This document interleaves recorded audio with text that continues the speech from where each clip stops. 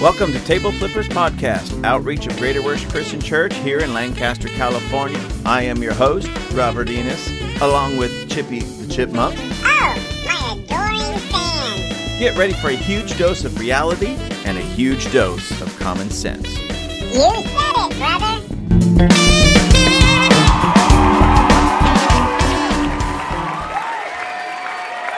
All right, ladies and gentlemen, we're back. Today, I have a phenomenal guest. His name is Riaan Delange from I think I just butchered your last name. I've known you all these years, and I think I butchered your name, didn't I? That sounded exactly how it should be. Delange is perfect. Oh, okay. You know what? I'm saying it like an American. I know. And it didn't quite sound like, that's not how he says it. I get you. I get the same thing in Mexico. Sure. But Riaan is all the way from South Africa. Now, his official office, and if you will, title, I'm not big on titles, but his official title, his official office is that of an apostle. However, he is extremely prophetic. So there's times that people will say, oh, Prophet Riaan, and then other times people will say Apostle Riaan, and other times people will say Pastor Riaan. Well, he's all of those things and more, but at least in my life, and the most important, he's my dear friend, good friend, great friend. We've traveled the world together and done many things, which I'm going to let him get into. I just want you guys to know that you have one of the greatest people on this planet on this podcast, and Riaan. Halfway through that, I realized, okay, I can take that for myself. But Yeah, no. Why not? Have a go at it. With all seriousness, ladies and gentlemen, he is one of those, he's just a profound, prophetic, apostolic voice in the world. And for those of you who are maybe not churched in that regard and maybe don't understand, what I mean by that is there's just such a unique authority that he carries from God that when he says something, power is released to bring powerful change to people's lives. So anyways, I went on enough. Riaan, why don't you reintroduce yourself to everybody? Tell everybody a little bit about yourself beyond what I just did. Hey, thank you, brother. Yeah, thank you so much for having me on your show. It's interesting. I've been following you from the way south. You have areas that call themselves the South, but I mean, we're from south, like the other side of the equator, South Africa. And it's good to be here. It's good to be part of what God is doing stateside, and it's wonderful to partake of kind of like the ministry and the knowledge that you guys are doing. And for us, podcasts, it's newish, it's big, but we never lean into that. So let me introduce myself again. Yeah, I'm your brother Riaan from Africa, and I'm born and bred there. I'm like a 5th or 6th generation African, and again, coming to the States, at first it was strange, like, who is this white dude that says he's from Africa? And it's always funny, because that just opens up this whole topic of racism and all those things, and there's so many things we can speak about. But yeah, I pastor a church out in a town called Kroonstad, which translations mean Crown City. We're in the area that is called the Free State.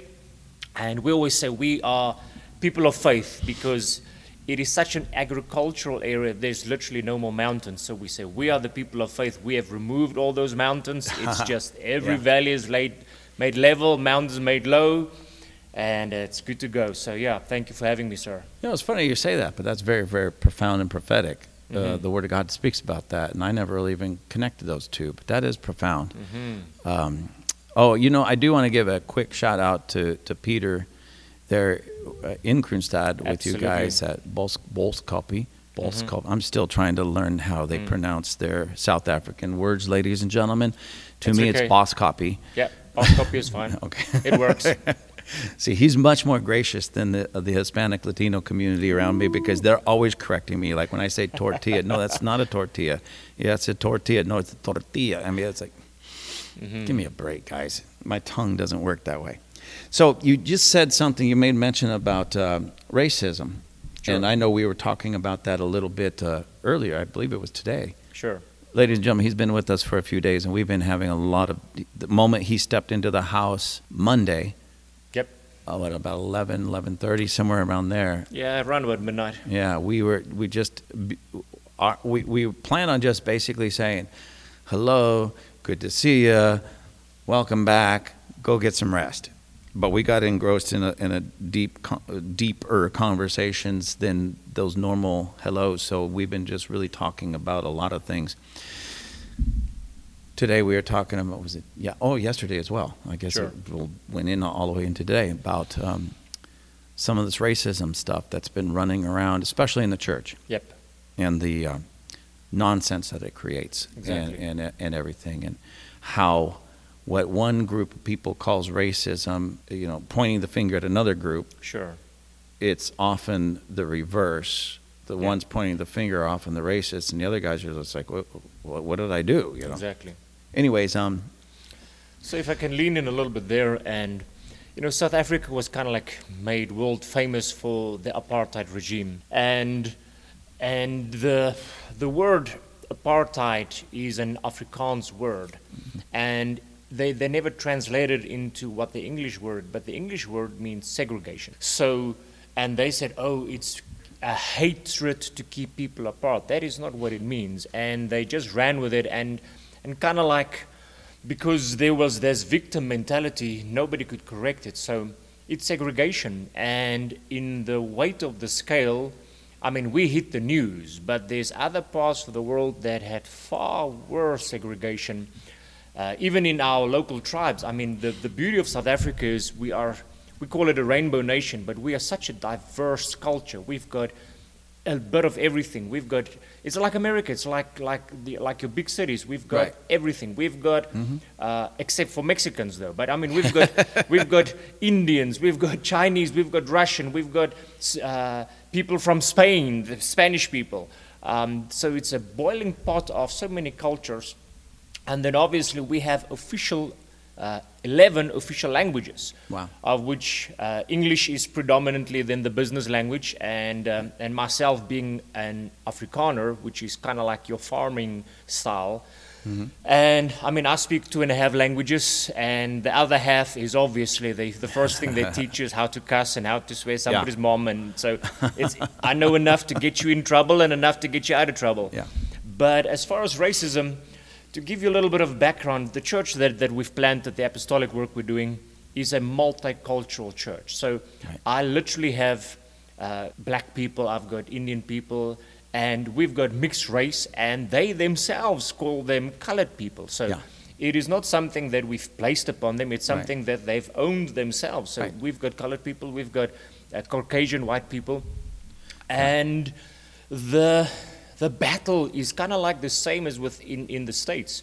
On paper, they always want you to kind of like put yourself into a category. Right. Why can we not just be I'm African? Yeah. Why can we not just be I'm American? Right. Why should there be the classification of all the different races? Right.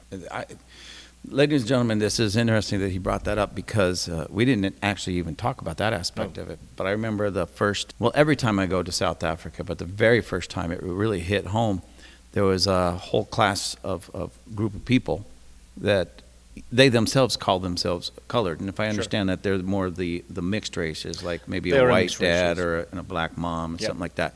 And I had a hard time with that, only because here in America, our black population, our black folks here, of course, way back when, they were always called derogatory terms, which I won't use on the air, and that they were always understood as, and ladies and gentlemen, pardon me for this. I don't normally talk this way just because I don't like to be derogatory, but not that this is necessarily a derogatory term, but with many people it can be sensitive.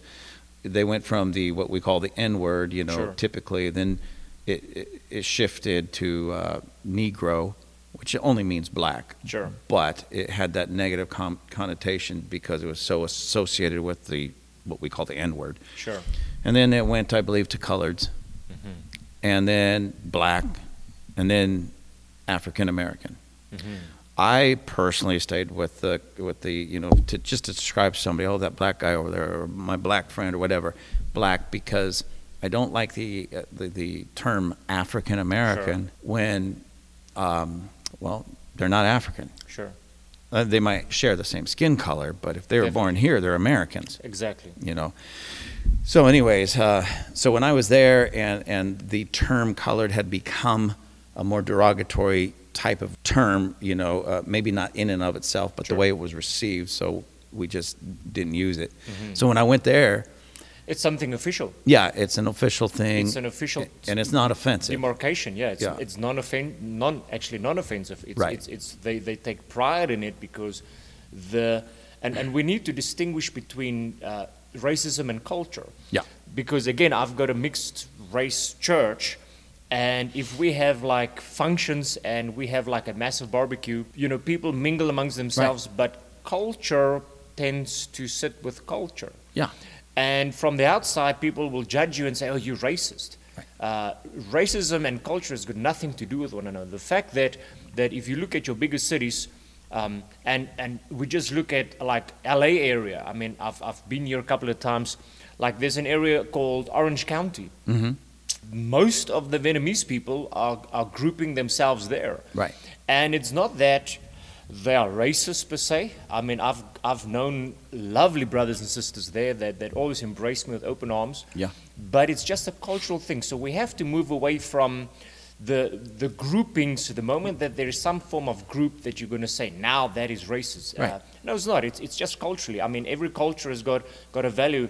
And there's one scripture that Paul actually speaks about, and he says that within each language there is a great value. Right. And that just sparked me to look at different viewpoints of different cultures. Yeah. That some of these cultures just happen to have skin color. I mean, if you look at the modern day, call it then white man, you have like with us in Africa, and I have a very unique accent, but I'm white. You've got guys in England, they're white, but they've got a unique accent. You go to Australia, they've got a unique accent. New Zealand and America, and even in parts of America, the different areas have got unique accents. So that doesn't mean that we're racist.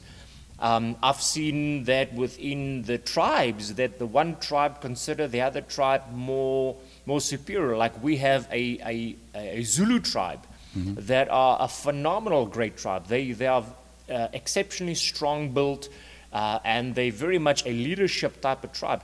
Yeah. And they laud themselves as the superior tribe in our nation. Right.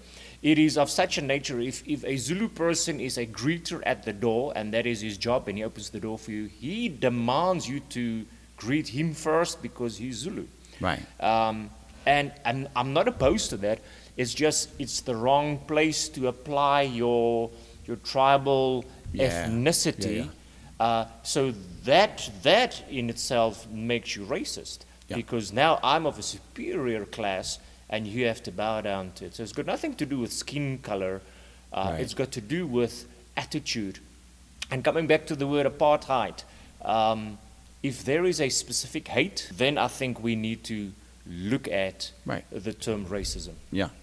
And it's interesting you brought that up about the Zulu tribe specifically, but sure. I remember the first time, this is long before we had met. I've been to South Africa several times, and when we first started working there, and I say we, some people that I had been a part of, we started working with different pastors. Sure. Now, coming from America, I'm a white guy, coming from America, I see these black pastors. I don't think of racism or those isms. Sure.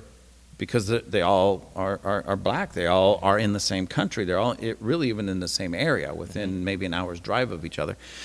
But we had the hardest time getting them to work together because they're of different tribes. Sure. And so when people start talking about racism, especially here in America, and they start pointing the fingers at other people, other groups that don't quite look like them, and oh, you're racist, that's racist. You can't say that, that's racist. You can't go here, that's racist. You can't eat that. You can't even wear that clothes because that's what do they call it? Racial appropriation. And it's like, that's ridiculous. Because here we are in South Africa, and I know this happens everywhere. It's not just South Africa. It's not just America. It's just everywhere. Everywhere I've traveled in the world has these same types of problems. This one pastor didn't want to work with the other pastor because one of them was Zulu and another one was, I believe, Sotho, yeah. And they just didn't want to work together. Yeah.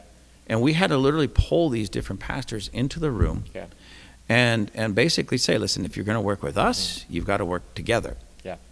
And again, it wasn't a racial thing because they were of the same race. Sure. It was a cultural thing based upon what tribe they were from. Exactly. And even that was strange because much of the culture, not all, but much of the culture, even within those tribes, were so alike that I never would have known this. You would not know the difference Yeah. if you're an outsider. Right. Yeah. And I didn't until they started like, no, I'm not going to work with him. I'll work with you, but I won't work with him. It's like, what's going on here? Sure. We thought there was bad blood between them personally. Yeah. And there wasn't. It was tribal things that went back hundreds of years. Sure. And was still manifesting. And we're like, no, you got to get over this. You just got to get over this. Sure. Well, you don't understand what their tribe did to our tribe. Yeah, that was how long ago? 100 years ago? 200 years ago? Who knows? Yeah. It's time to get over it so we Exactly. can all move on forward. Yeah. Anyways, So speaking of getting over it, if you look at the kind of like feel the pulse on the street, layman's term, and you meet people in business area, secular area, whether you meet them at the airport or wherever you find them. Mm-hmm. Again, coming from kind of like a racist capital, South Africa, the big racist. I don't find racism. I don't see racism. I don't feel racism. Right. Even in areas where it was kind of like forced change in our nation, where now you have somebody of another ethnic group that became a leader because simply he's of a different color. right. In the beginning, you still have the old people that kind of like lean the old way, and it's kind of like that generation has to die out, I guess. Yeah.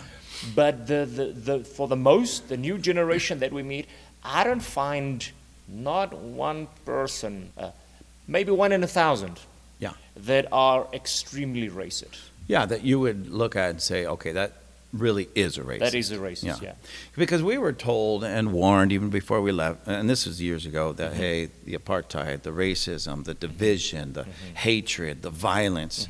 So we went in kind of geared up for that. Exactly, And what I saw was the exact opposite. exactly. We go into like an outdoor mall, and at least the malls, the outdoor malls, I should say, well, even the indoor malls, there's sort of like a central meeting place, Yeah. whether it be, we call them food courts here, Yeah.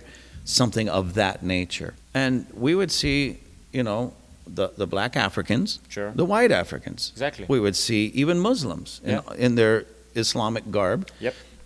over here, and people that even to the point like maybe Catholics, the nuns and Yeah. the priests, and they were. I'm not saying like a big mixed group. Yeah.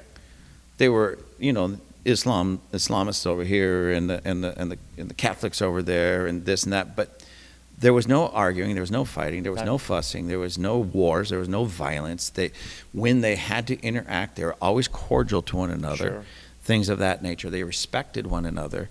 And there was even one time I thought, okay, this is going to get hairy, because there was even like an Orthodox Jewish group Exactly. sitting literally within 10 feet. There was about 8 of them. Exactly. Looked like a few families. And then there was 8 to 10 Muslims Exactly. about 10 feet away from them. No fighting, no arguing, no fussing. I'm not saying it never happens. Yeah. But my point is, it just was not happening on the level that it seemed like the world, the media, Yeah. wanted to portray. Sure. Like, don't go there, you'll get shot if you go into a certain area. Now, there might be some places like that, but Yeah, I think you can find those places anywhere in the world. But absolutely. again, the narrative is pushed down upon us. If I look at like from a political point of view, it is just the top elite Right. that are pushing this racism Oh, yeah. narrative, because they are the ones that benefit out of it. Yep. Kind of like divide and conquer. The more they keep the people divided, the more they're conquering, and they oppose on themselves the ability to stay in power. Right. With us, we've got the same political party running the government for almost the past 30 years. Yeah. Now, to give you a little background, I was still in school, like high school, when Nelson Mandela got freed and he became the president of South Africa. And it was a great time for the nation. And we were actually praying and fasting, and we were really seeking the Lord that there would not be bloodshed in our nation, because believe it or not, the African white African people are a very militant group. We were like Israel. You were conscripted when you finished high school. You had Right. 2 years of compulsory military training, and you were sent to the border, and you protected the border. That was normal. And so everybody knew that there is that warfaring spirit within our nation. And you know, I don't want to hype up one thing, but just to explain a little bit the tenacity, there was the Angola War that some of you might know of, and at any given time there was only 1,500 troops on the border. And 1,500 troops would keep at least 15,000 Cuban troops at bay. Wow. So we had that Israeli blessing, if I can give it in those way, of 1 to 10, no problem. We could keep them at bay. And coming into that changeover, there was this extreme fear that there's going to be blood in the streets. And we were praying specifically against the term called blood river, that there would be a river of blood. And so white people was praying for the salvation, meaning, if I say salvation, not going to heaven, but the saving of black people, so that there would not be death in our nation. Wait. Say that again. Okay. Because I want everybody to hear this and understand this, because what we hear, even taught in our schools, Sure. especially from the media, Sure. something of what you just said will never be mentioned. Yeah. So I was exactly 19 years old, and we were praying and fasting as a church, and as many churches, we had a 40-day fast period, and we were praying and fasting for the changeover of government, so that there would not be bloodshed, that the transition would go smoothly, and that the people would be saved, that there would not be a death in the street. So a bunch of white Afrikaans, Yes. I guess primarily Afrikaans, Yes. Africans, Sure. South Africans, Exactly. praying Yes.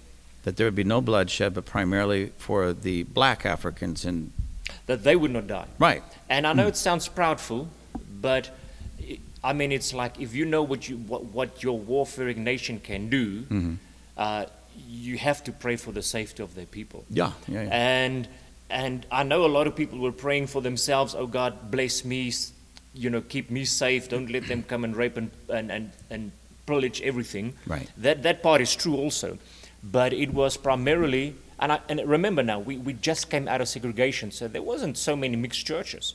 Right. So we as white churches, I mean, we're talking about a couple of 100,000 people that went up to Parliament in the middle of winter, stood the whole day in front of the building and praying and sought God's favor that there would not be bloodshed in the streets.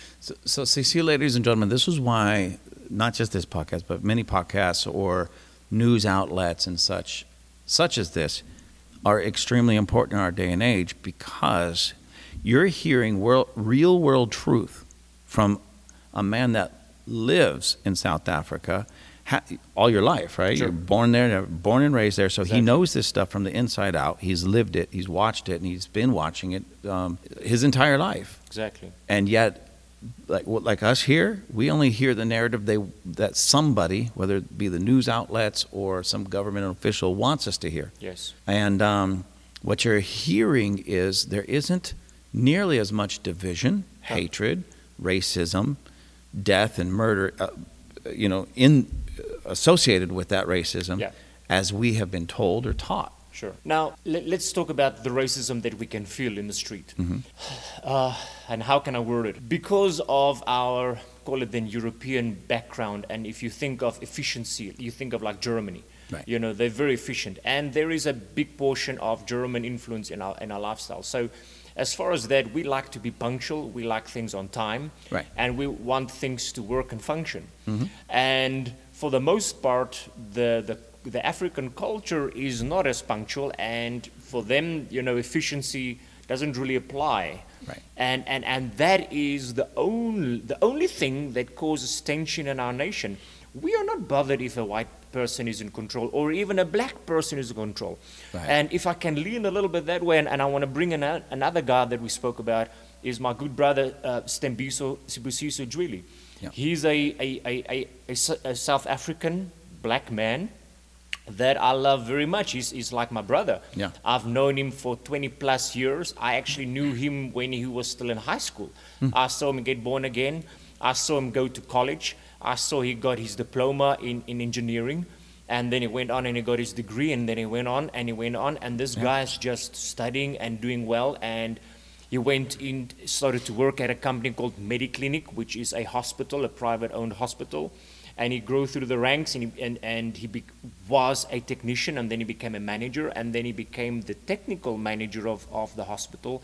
And as we speak now, he is now regional manager of 11 hospitals. Wow. So here is a black guy. Okay, let me stop you right there for just a second. Because again, I want to make a point to all of our listeners. This has happened. It's happening.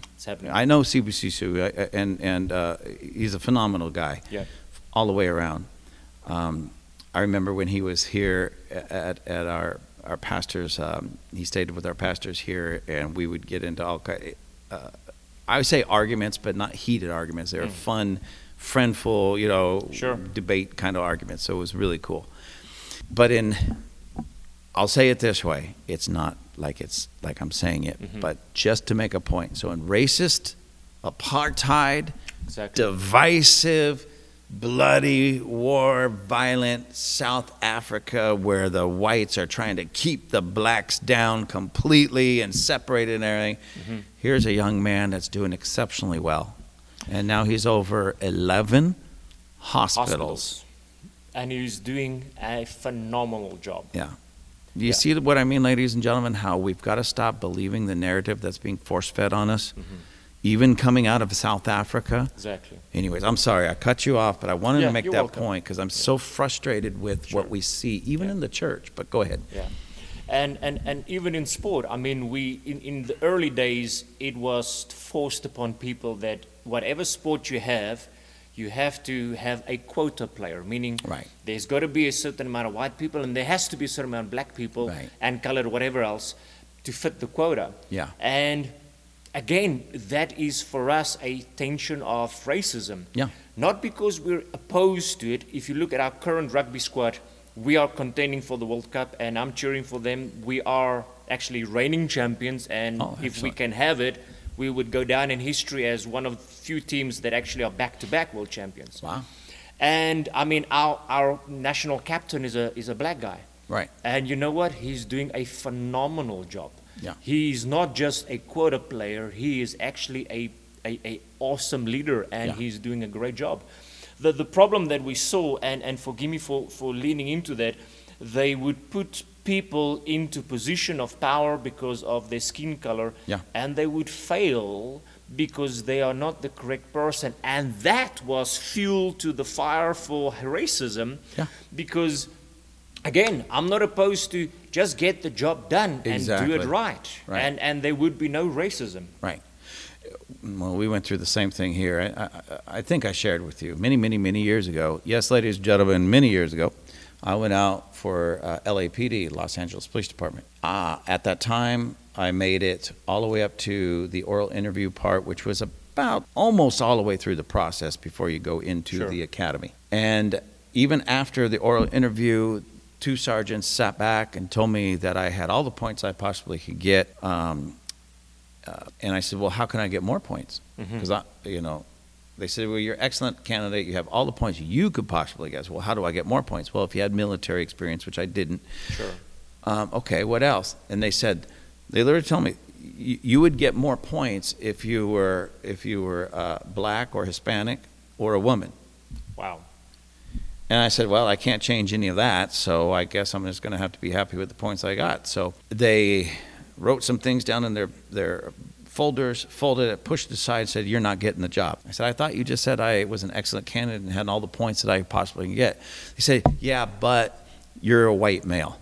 Wow. I mean, literally told me that. You're a white male. You're not getting the job. So what you're telling me is that in the freedom capital of the world, you were held back because you were white. Because of the color of my skin. Because of racism, I was held back in the land of the free. Wow. So honestly, what they did and how they were doing and their policies were completely unconstitutional and go against the very fabric and fiber of this nation. I know people say, well, what about racism? Same thing. I mean, racism, or I'm sorry, slavery and all that. What I experienced, ladies and gentlemen, it wasn't on the same level as slavery. Please don't misunderstand me. But it's the same spirit behind it. Exactly. It was that same spirit that, okay, now it just shifted from people with darker skin that we're going to control to now people of lighter skin we're going to control. Sure. And it wasn't about trying to even the playing field, because you can't level the playing field by holding one group back and pushing another one forward, like you were saying, without earning those things. Exactly. Because and that comes back to the coin that we like to use called time, because in anything it is you require time, and I like the scripture where Jesus said, make a tree good and it will be good, make a tree bad, it will be bad. But how do you judge that? You give that tree time. Yeah. And again, leaning a little bit into our South African culture that we have now, our present government has done great things. I have to acknowledge that. They have brought a lot of change and a lot of freedom in their own right. But having them 30 years in power and having the previous government also 30 years in power, and we have to weigh structurally where we're at, we are worse off economically than we've ever been. There is a lot of, to give you just a clear idea, and I'm a little bit off with the numbers, and there might be some people that might just update us at some point, but in our first 30 years, I think we built like almost 20 power stations. Right. And South Africa is big, but it's a small nation in compared to United States. Right. Yeah. So that same time frame, they've only built like 4. And at the moment, we are struggling with power in our nation, and at times it's so bad that we will have 12 hours a day without power because the power grid cannot sustain the energy demand. Right. So it's and again, it's not something new. They've been telling our present government and the present company for the past almost 12 years, saying, listen, there's too much demand. Some of these things are getting old. We're going to have to renew them. Right. And it's a cultural thing. And this is where it gets difficult. It's a cultural thing, because why fix it if it's not broken? Right. So there is an aspect of maintenance that is required. So back to your story about, in a sense, reverse racism. For the first 20 years of my adult life as a South African citizen, we suffered reverse racism. Yeah, same thing. There is a thing, a legal document from government that is called Black Economic Forum, so BE. That means that you have to be black or score on a black scale to get any form of contract from the government. And again, forgive me for saying it, but coming out of a previous regime where a system worked one way and 70% of the country was operated by white people and they know how to do it, now all of a sudden those same 70 people have to still do the work, but now they have to have a black face in front of them. Yeah. And it just opened up a world of corruption. So the corruption is so bad that they're starting to arrest like senators in translation now, like provincial governors are being arrested now for not small scale, large scale corruption. Because of the bribery system. Because if I wanna as a white man get a contract, I need to bribe somebody. Yeah. You are not going to get it just face off. Right. See, ladies and gentlemen, this is where that type of thing heads and goes, because I remember, again, one of my early trips, being in some conversation with some pastors. Sure. And these happen to all be black pastors, African black pastors there. And they were saying how, same thing, the corruption and how the what do they call them, brownouts or blackouts, the rolling blackouts, you know. And I just asked, well, what's the problem? How come these things aren't being dealt with, being taken care of? And now mind you, ladies and gentlemen, I'm saying this because a black African pastor in South Africa told me this. I'm conveying his message.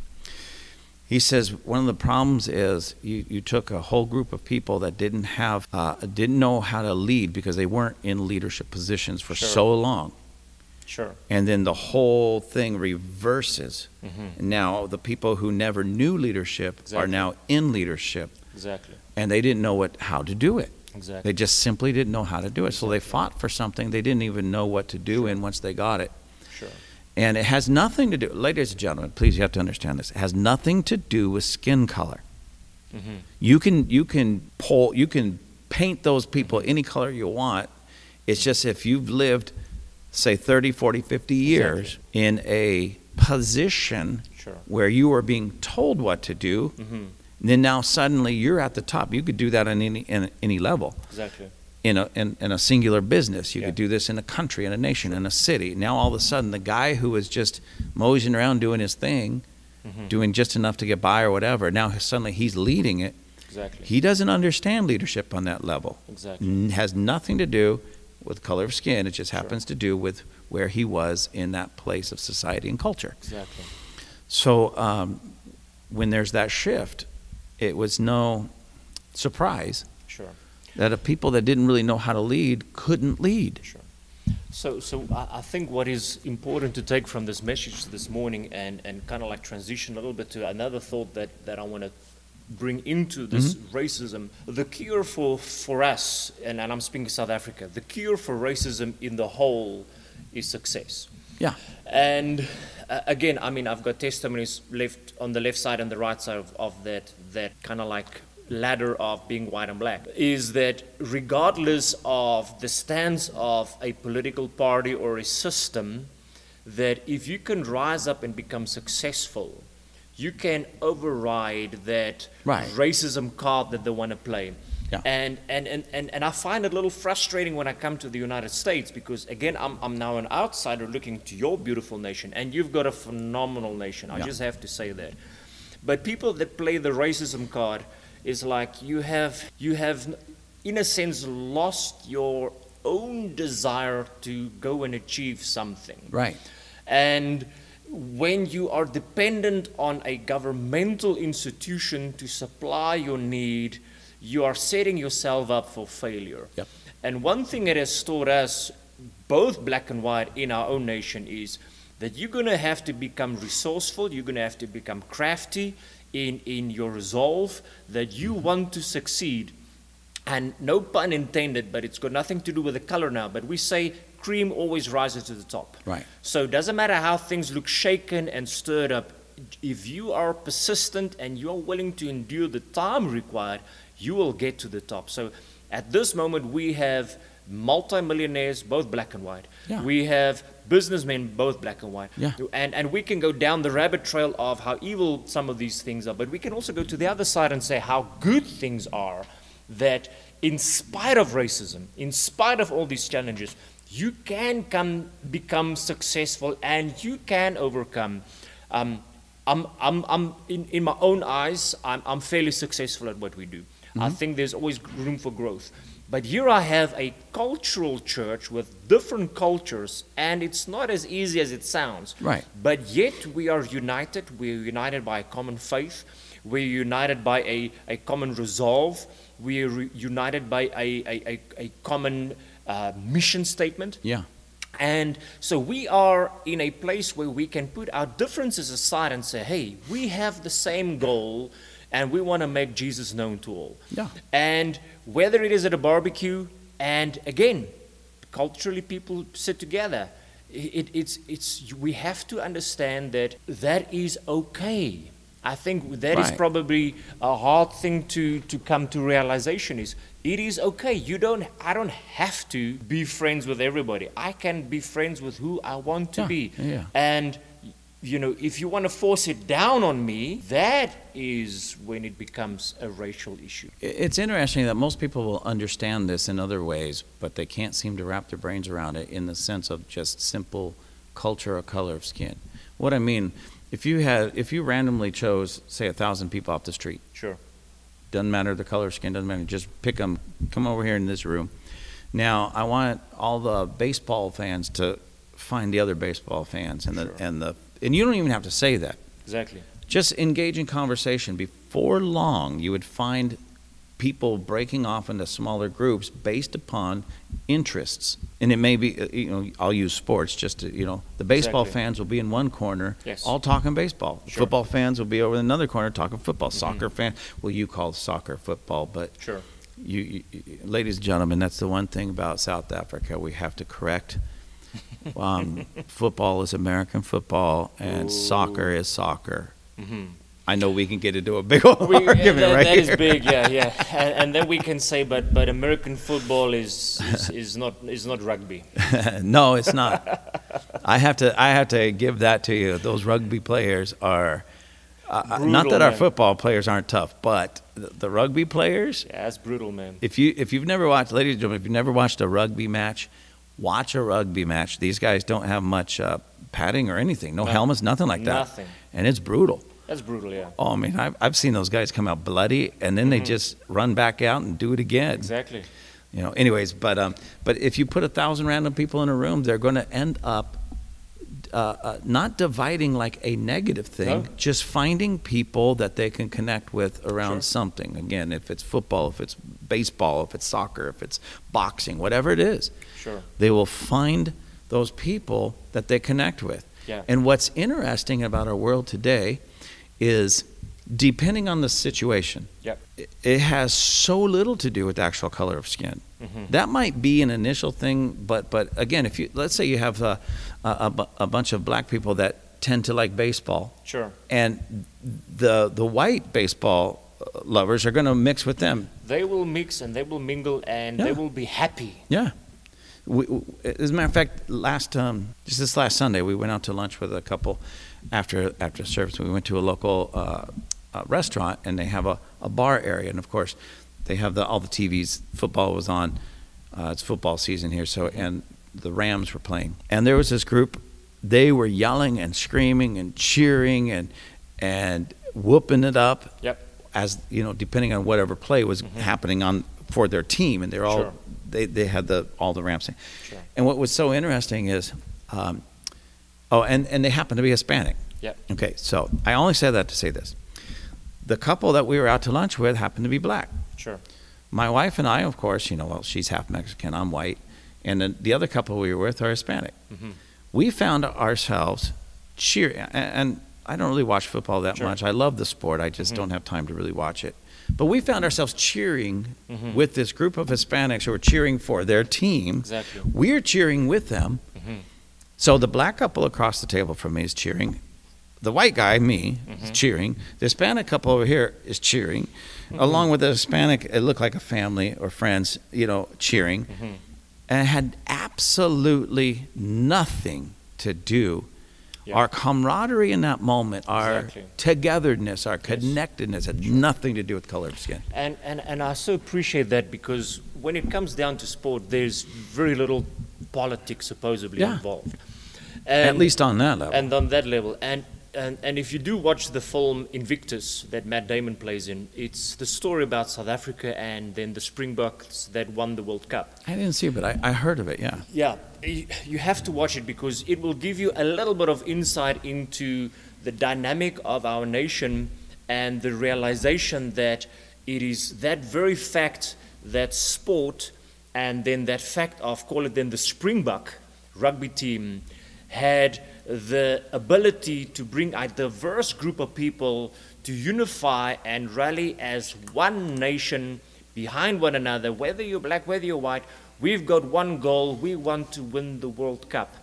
And this brings me to another thing. 2010, we had the Soccer World Cup in our nation. And it was probably one of our most beautiful, prosperous times in our nation. There was little to zero racism in the street. If you met somebody, everybody was happy. Everybody was painting their houses. Everybody was building a guest house.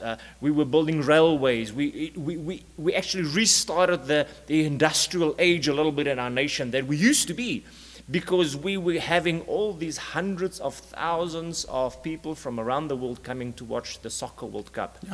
And that is for me the key in our beautiful nation, that if we can rally behind a game, a little old rubber ball you blow up and you kick around, with 11 people on a side, and then that can unify us. And you've got this little oval ball with 15 on a side, you're scrumming one another, but it can unify us.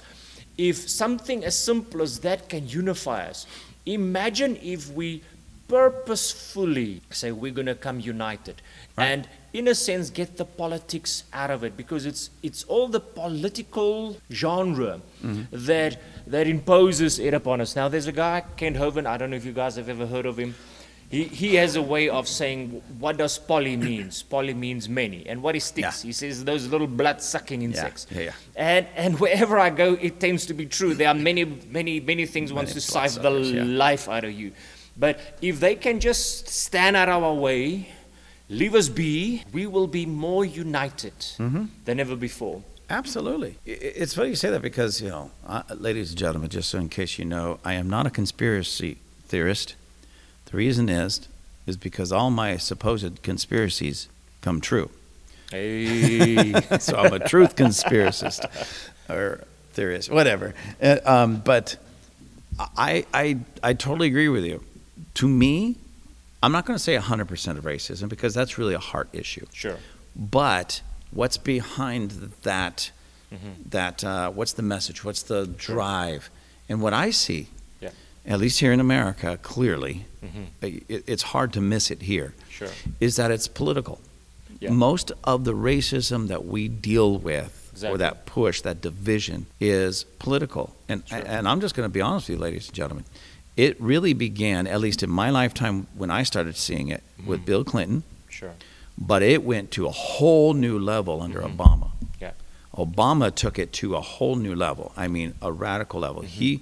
Let's face it, ladies and gentlemen, Obama wasn't put into office, voted into office because of any of his qualifications. It was for the color of his skin. Exactly. Which automatically, by virtue of that, opened the door for racism. Exactly. Because that is racism. Voting for somebody just because of the color of their skin, that's racism in itself. And then the things that he brought in opened it up even worse that we're still dealing with today. Exactly. I mean, we're on the other side of the planet, and we were observing that whole transition. And I mean, we were cheering with you guys. I mean, we were happy, and I liked the slogan, let's make history. And I enjoyed it so much. I mean, we were pro the change of that. But again, going back to what I said in the beginning, when we view something as racist as far as functionality, then it moves away from the point of being racist. We simply, if I put $1 in, I want to get $1 of value out. And as much as I liked him, and I must be honest with you, I think he's got a very good, skilled body language and tone, and he's got a way to mesmerize a crowd. I mean, he's a good cheerleader. But the fruit that came out of it, I mean, like with us in Africa, specifically Africa, Obama opened the door for a flood of homosexuality. And again, it's I don't know how we're going to get over this, but he basically put a knife to our throats and said, listen, if you do not accept homosexuality as part of a human right, we're going to cut your funding. And some of these nations are getting like hundreds of millions of dollars. So they all just bow down to this little $1 million god called Mammon, US dollar, and said, well, just bring it in. And the few nations that didn't accept homosexuality, they are still prospering, and they're still doing well. So from an Africa point of view, looking at a black man that came to reign and rule the greatest nation in the world, we cheered him in the beginning. We did. We loved him, but the fruit thereof is like, you have caused damage to our continent. You are bringing damage to our children. You are the gateway of things that, in the name of making history, you are making history, but the wrong type of history. Exactly. And that's the thing. So I didn't vote for him either time. I disagreed with him policy-wise. I could care less about the color of his skin. But I remember the first time when they announced, okay, Obama's our new president, I took a deep sigh and I said, well, at least we can get past this racism nonsense. Finally. Now we've got a black guy, let's get over it. And instead, it got worse because it was brought to the forefront by Obama, both Barack and Michelle Obama, especially Michelle, it was brought to the forefront. Every time they gave a speech, it was about how here's the President of the United States saying he's oppressed because he's black. Here's the First Lady of the United States saying she's oppressed because she's black. Well, how can you be oppressed and the president in the most prosperous nation on the planet at the time? Exactly. It doesn't. It cancels it out. It doesn't work. But so many people bought into it then and buy into it now. So I say it's all political. Exactly. They needed or wanted. They had their agendas, their ideas, everything. They needed the nation weakened by division. Exactly. So create this anger and this hatred between the races, between the socioeconomic classes. Exactly. And we're still dealing with that today.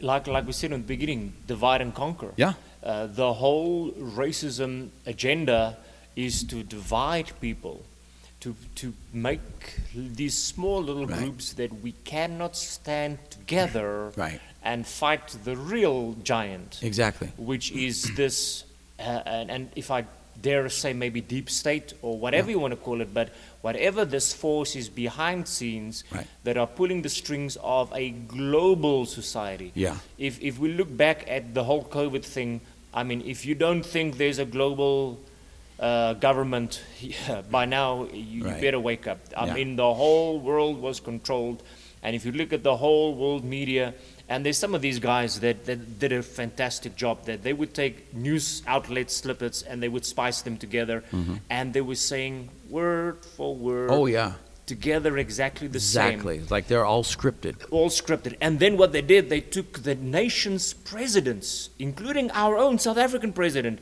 and the other presidents of different nations, and they scripted them together, and they were saying word for word, letter for letter, the exact same thing. Now, if that doesn't make your hair stand up, then...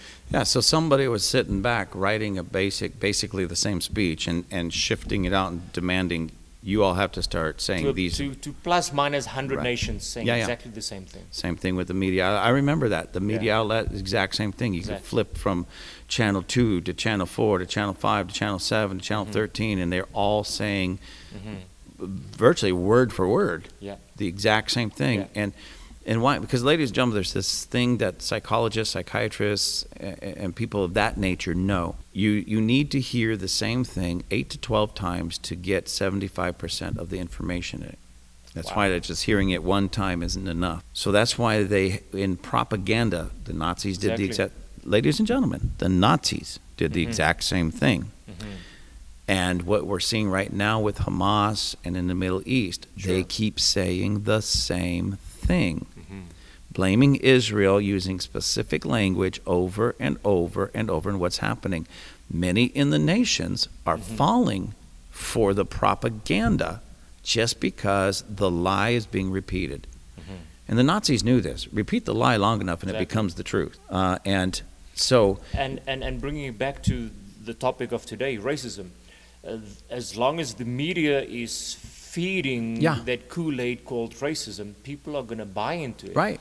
But we who are on street level, we're tired of it. Right. I want to get along with my neighbor. Yeah, exactly. I mean, I love my neighbor. But that doesn't mean I have to embrace everything of his culture. Exactly. I mean, I don't want to eat maybe food with my hands. Maybe I want to eat food with a fork. Exactly. And because you eat with your hand and I eat with a fork, that doesn't make one superior to the other. It's we're just different. Just different, right. Why can't we not just be different? Right. I'll never forget, I was in actually South Africa one time, and we were invited to a pastor's house for lunch. Yeah. And they were Indian. And when they served the food, there was no forks or knives on the table. So I'm just sitting there looking at my plate, waiting for a fork to come. Exactly. And I look up, and all the Indian people in the room are just... Eating away with their fingers and licking their hands. And, you know, because... And ladies and gentlemen, I only say this because of my culture. Sure. Has not that it's better or worse, it's just different. I'm sitting there going, that is so disgusting. That's gross. I can't do that. But I was in their home, and I've always taught myself to learn other cultures to the point that if it's something sinful or just wrong, I'm not going to do it. And so I said, well, when in Rome, so I just grabbed some food, stuffed it in my face with my fingers, it's dripping down my arms. And then after they looked at me, then I guess I was doing it wrong. Sure. Oh, would you like a fork? And I'm like, I already got all this stuff dripping, the curry and everything. I don't need it. I'm good, you know. Exactly. And again, you know, we're a little bit of a British culture, so we are groomed to, when you sit at the table, you're not allowed to make too many noises. Your mouth, when you chew, it mustn't be too many noises. Right. And chew with your mouth closed. Chew with your mouth closed, and we call it wings. You're not allowed. Your arms are not allowed to go. You should like stiff and proper. Yeah. And again, you eat everything in your plate. Yeah. So we would get to places, and as soon as the plate is finished, they would just slam a whole pile of food in front of you. It was like that when we were in China. And you eat until the plate is empty, and it's like you can't anymore. And as soon as the plate is empty, they slam some more on, and I'm starting to feel guilty, because we're not supposed to waste food, and their culture is, as soon as the plate is finished, they want more food. So they were piling more on, and we're trying to be polite, and eventually we just realized, just give it up and leave the plate full. Yeah. You know, so. And then they stopped putting more. Yeah, that was a cultural thing for me too, because same thing. Eat everything on your plate. Yeah. See, when I was a kid, I don't know, I still don't understand the whole logic behind it. Eat everything on your plate because they're starving children in Africa. Wow. That's what we were told. Wow. And now I have no idea what me finishing a plate of food could do for them. Help anybody in Africa. You know, and I remember getting smacked across the face when I was a kid, because I told my mom, well, put it in a box and send it to him. You see, that is now the exact thing. If I was sensitive, I would have told you that is racist. Yeah. Because now what has your food to do with me in Africa? Right, exactly. Yeah. And it kind of is in that sense. Yeah. But you know, I don't think they meant it that way, but nonetheless, it has not. Exactly. And you see, and that is like the nerve. Let us hit that nerve of why somebody gets offensive and now they want to blame it on racism. Right. Just grow up, man. Yeah. Just grow up. That's the thing. And you said something earlier that sparked me. This is something that I've often thought. Sure. Okay, so let's just break it down like this. So racism, yes, it still exists. I don't believe it exists on the level that many people are trying to tell us it exists. Yep. You know, but it does exist. Okay. With that said, let's assume for just a minute that the United States is as racist, or even more racist, but as racist as many want to make it. That if you're a black person or a person with darker skin color, you got like 20 points off the scale because you can't make it. Unless somebody helps you, you're not going to make it, because that's what many are the type of thing. They may not say it just that way, but that's basically it. I look at whether it be Clarence Thomas in our Supreme Court, highest court in the land. Sure. He is Barack Obama. Like I said, I disagreed with him, but he became president of these United States. Exactly. You know, I look at people like Ben Carson. Yep. He ran for president. He ran for office, but he's a phenomenal, fantastic, brilliant surgeon. Yeah. Brilliant. And so, I mean, we can go on. Even people more on the political commentary and like Candace Owen and such like. We can go through the litany of them. And I mean, we can go a little bit back to your military. I can't remember his name now, but his last name is Powell. Colin Powell. Yes. Yeah. I mean, he was brilliant in what he did as far as the military attaché. Condoleezza Rice. Yeah. We can go through a litany of people that are on the darker skin color that did exceptionally well in the United States. Now, the reason I'm bringing this up is because, number one, just because they're the proof that it's possible. I'll never forget the interview that Morgan Freeman did with some CNN host, a black CNN host, where, you know, the CNN host, of course it's CNN, Clinton News Network, said, what about racists and everything, and do you think that racism has any bearing? I'm saying it, ladies and gentlemen, not quote perfectly, but the gist. He says, does racism basically keep black people back? And Morgan Freeman, no. And the guy kind of like, what do you mean no? How? What? Kind of like, how dare you say no? Yeah, because Morgan Freeman wouldn't go by the script that was expected. You see. And it shocked the CNN host, and he says, what do you mean it doesn't? He says, you and I are proof of this. Exactly. And you see, that comes back to my point that I said about how do we overcome racism? By success. Success. And that's exactly what Morgan Freeman was basically saying. Yeah. We are proof because we're both successful. Sure. We're both black. The interviewer was younger. Morgan Freeman, a little bit on the older side now. Yeah. I really like him. I wish, I do. but, and I remember he was even being interviewed by somebody else who happened to be Jewish, Jewish background. And he said, well, how do we end racism? He asked Morgan Freeman. He says, well, let's stop talking about it. Exactly. He says, what do you mean we stop talking about it? And he says, when we discuss it, it keeps it alive. Sure. When we just go about our business, take care of our own, become successful and all that, it goes away. Exactly. And even asked something, he says, what about, Black Heritage Month? Yes. I don't want it. No. He says, well, why? Well, do you want White Heritage Month? That's when he came out. Well, I'm Jewish. Do you want Jewish Heritage Month? Why can't we just have American Heritage Month? Exactly.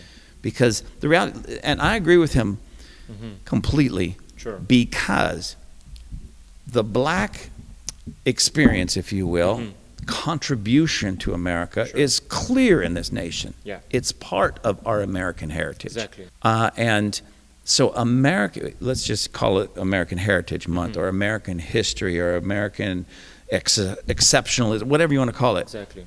has such a, I'm not even going to call it a thread. I mean, it's a powerful rope, if you will, Sure. woven through there of what the blacks in America have brought to the table. Exceptionally.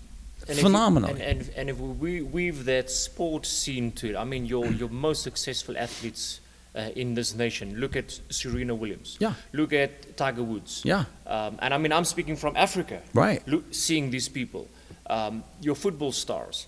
I mean, your NBA stars. There's so many people of color that are phenomenally successful. Yeah. And that is the frustrating part that we find in the rest of the world, because let's face it, America is the export capital of the world. And I mean, you've been with me in places like China and wherever else, Japan, going down Tokyo streets. Right. You will find multiple young people wearing LA Lakers. Or all over the world. All over the world you will find it. Yeah. And which means that whatever you guys produce, the rest of the world is going to swallow. Yeah. And as long as your top superstars are quoting, well, I'm oppressed, I'm going to take a knee because I'm a slave, and well, if you're a slave with $100 million US contract, then wow, I'm right. Yeah, that's some good slavery happening right there. Exactly. I want some of that. I want some of that. Yeah. So in a sense, we need to stop at this side, the export thereof. Yeah. I mean, like I'm a car guy. I like cars. I like NASCAR. But when they came out with this whole guy there that now he's a man of color, and they had like the noose hanging in the garage, and it was like, what are you guys about? It doesn't make sense, you know. Yeah. And forgive me for saying it, but it's probably the most redneck game you can find is NASCAR. Yeah. They don't care about you being white or black. They care about you winning. Exactly. Don't take somebody that ends up in number 4 and number 5 and say, oh, he's the world champion. That just ticks everybody off. You know, if he wins legitimately, I mean, look at Lewis Hamilton. I mean, that dude is phenomenal. You know, he's black. Nobody is throwing a racist thing at him. Right. He never has to go around and walk around and say, hey, you know, I'm black. I need the number 1 spot because I'm black. Right. That's just fuel to the fire. Why people are resistant to other people of color. Right. And that was amazing because I had to laugh at it. And not that it was like a big laughing joke. It was just, there's some things that are so absurd in our world that if you don't laugh, you'll cry. So when I heard that, I said, oh, okay, you know, and I went and I actually looked for the photographs online of this supposed noose. Yep. And the moment I saw it, I knew this was bogus, and this guy was just, basically he was just a whiny little bratty kid. Sure. And was using this. Sure. Ladies and gentlemen, on those types of garages, they have roll-up doors. They do. That you have to manually pull a string or a handle. Exactly. That was the string that you grabbed to pull that door down, and often there's a knot or something in the end of it so your hand doesn't slip off as you're closing the door. Exactly. As soon as I saw it, I said, that's not a noose. That's just the knot in the end of it that you pull the rope down to close your garage door when you're done working on your race car. Exactly. But then I thought, even if that was a noose, I mean, not that I would agree with it on any level. Sure. You know, but even if that was a noose, what his attitude should have been, Yeah. is get out there and kick butt and win that next race to prove to all of those hateful people that he's better than them. And that's where we come back to the term success. Yeah, and I tell this people in my church. I had a great, I think we were talking about a little bit, a great compliment that I didn't even realize was happening. I didn't take, because I don't go around monitoring this. Sure. A young lady that came from another church. You already know this, but I'm telling this for everybody. Young lady that came to our church from another church, and she just said this recently. She's been with us year and a half, not very long, but long enough to get to really get locked in and know her and everything. So she was telling us this the other day. She goes, my old church, most all the single mothers especially, but a lot of people were on welfare. Okay, they're just on welfare. I come to our church now, and she's a single mom, and she's starting to make friends with, get connected with and make friends with the single moms here. She goes, Sure. None of them are on welfare. She says, because it seems like everybody here wants to strive to become better, do better, be better, and not need government assistance. I get you. And so for me, that was a great compliment. That tells me, okay, there's something going on in the house that God's doing that really is telling, it's impressing on them that you're better than this. Exactly. And before I go on, ladies and gentlemen, if any of you are on any kind of social program, social, or welfare thing like that, I'm not telling you're a bad person, not at all. No, not at all. I will tell you this, though. You're better than that. Exactly. You have far more than you realize to be able to not just get off welfare, but excel in every area. It's just there's two things. Number one, you need to be convinced of it, so let me help you. You can do it. Yeah. Number two, you need to be convinced of it even in your own heart of hearts, and then you need to take the proper steps. Exactly. If that means education, go out and further your education. If that means simply go get a job, then go get a job. But make yourself more marketable because you have the tools, you have the brilliance to be able to do it. And this young lady is proof of that, and the young ladies of our church. Like I said, I don't go around doing this, but she just brought this to my attention. And that's one of the things that we make sure people know around here. And I'll tell them that. Don't tell me how much money you make. I said, but I want you to get that image in your mind. How much money you make every year? You're worth double. Immediately, good. I'll tell you, you're worth double. That's good. Now go make it happen. That's good. And then when you hit that, you're worth double again. Go make that happen. Yeah, that's good. And well, we don't know how. We'll figure it out. Exactly. If that means getting a different job, go get a different job. Getting educated so you can get a better job, go do that. If that means simply investing, then invest. Do something to make yourself more marketable. And the reason I'm saying that when we're talking about racism, and I have to jump in there, forgive me, but that's the type of things we need to export from America. Don't export, I'm a racist pansy and I need help to succeed and to win. Right. That's cheating. Yeah. It's cowardice to me. Yeah. Send out the message, listen, you can better yourself. Look at us. We can double in a year. We can growth. We can this. Export that. Export the recipe for success. Right. Because built into everybody is a desire to succeed. Yeah. And the United States is proof of this for every race, every culture, everybody that's here has that ability to do that because we see it across the board. Exactly. And we see it with white people, we see it with black people, we see it with Hispanics, we see it with people from Europe that come over here, Russia and such. We see it from Asia, the Japanese, the Chinese. The Chinese come over here and excel. They do. When they get locked in. And we see that from every culture that, well, let me put it this way. Not every person, but every culture, especially the ones that just say, we don't want a handout. We just want the ability to exercise the American dream. Sure. And we will do the rest. Get out of my way and let me tap into the American dream, the land of opportunity, and they excel. I want to lean in a little bit there on another thought as you were saying it, because you sparked a scripture that came to mind, that before the throne, there's every tribe, every nation, every language, every skin color. Yeah. They're all before the throne. Right.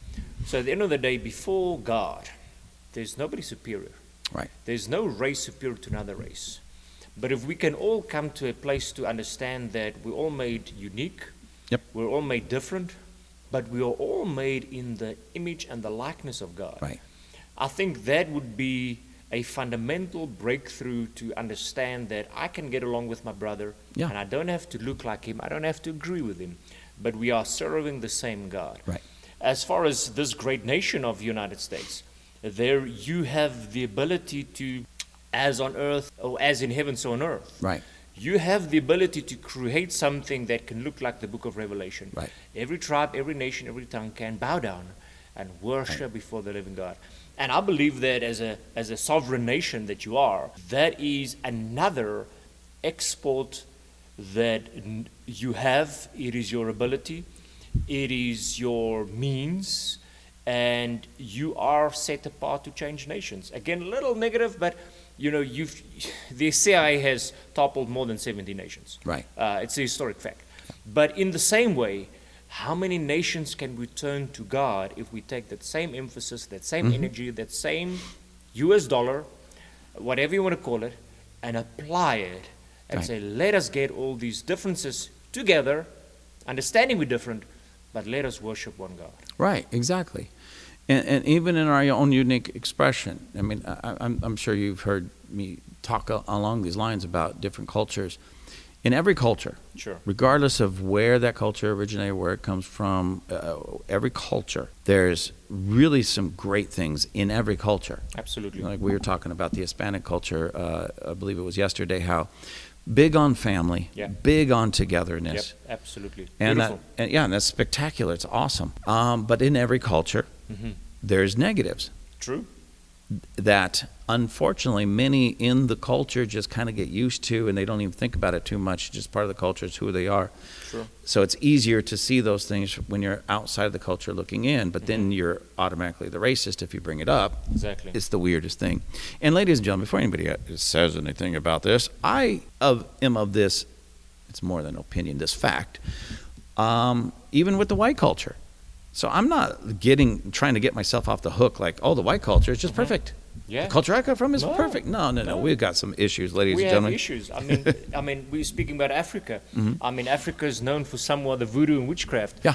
But the white people have got some serious witchcraft. Oh, yeah. I mean, we call it Freemasonry. Yeah. And I mean, that stuff is stuff. I mean, coming from a deliverance platform, I mean, we've had people that took years to get delivered from all those Right. curses and things that are embedded within the white skin. Right.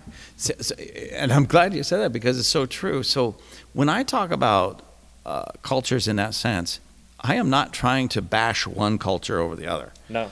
Because you're right. You might have, say, in some, darker skinned cultures, the voodoo, and, some Hispanic cultures, the Santa Muerta, I think that's what they call it, and the Santeria, the Santa Sure. Muerta, the Saint Death, all that nonsense. And clearly, if you understand this stuff, you look at it and go, that's pure witchcraft. Yeah. But then you look at Freemasonry Yeah. and those secret society things that are maybe not only, but really embedded in the white culture. Massively. And it's the same witchcraft, by the way, ladies and gentlemen, just with a different face on it. I mean, I had one guy that was in Freemasonry for years, and he said he called Satanism in a suit. Yeah, exactly. And that's basically what it is. So it may not be happening, say, in the deep, dark jungle of the Amazon or the Congo, where we could just, us sophisticated people in the West go look at that and go, look at those barbarians, look at those pagans, look at those, and we look down on them. Sure. When the exact same thing is happening just with people in a suit, Exactly. in the dark rooms of some building or some campus or something Some somewhere obscure here. basement somewhere, Right. yeah. It's the same witchcraft. It's the Yeah. same devil. It's the same wickedness. So my point on all that, ladies and gentlemen, is the cultures, we need to be honest about our cultures. Absolutely. Completely honest. Embrace the positives Have to. and correct and purify the negatives. And be honest enough to know the difference and go for it. Yeah. And that kind of like brings me to that pet topic that we will speak about the church and the book of Revelation and the 7 churches. Yeah. If you look at them, there was something good and there was something bad. Exactly. And God says, deal with the bad and you will overcome and you will have a greater good. Right. And we need to honestly look at ourselves and say, listen, South Africa, you have got great things. Yeah. You have some negative things.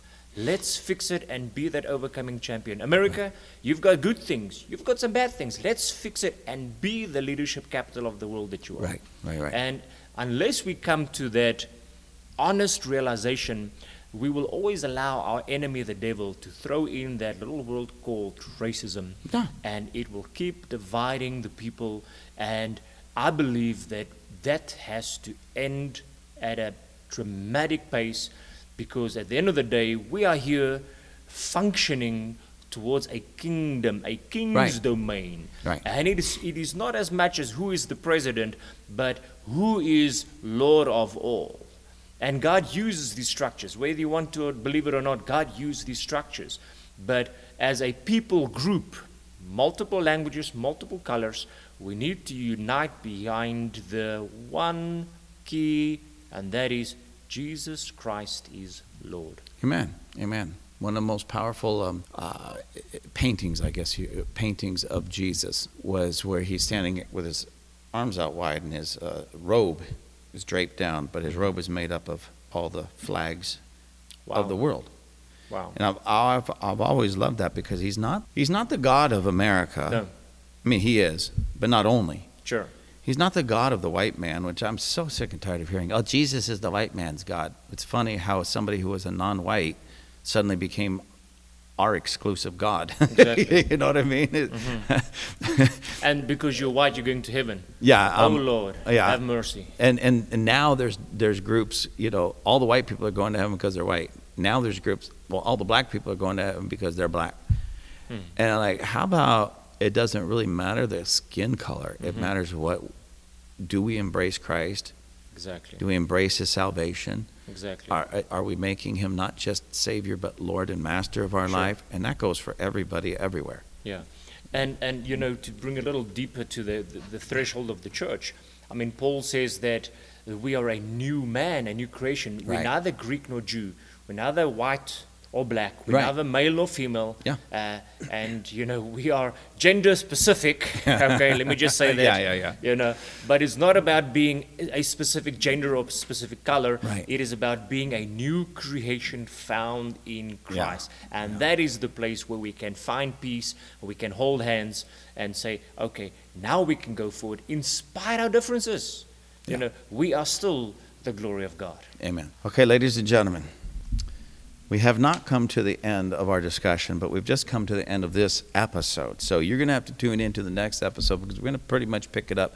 Maybe we won't talk specifically about racism, but we're going to start right there in the next episode. So tune back in. Riaan, please just give them a brief goodbye, but you're going to be back in just a few minutes. Well, friend, thank you so much for having me on the air today. It's a first for me as well, and probably first of many, I believe, but thank you for having me. It is an absolute pleasure.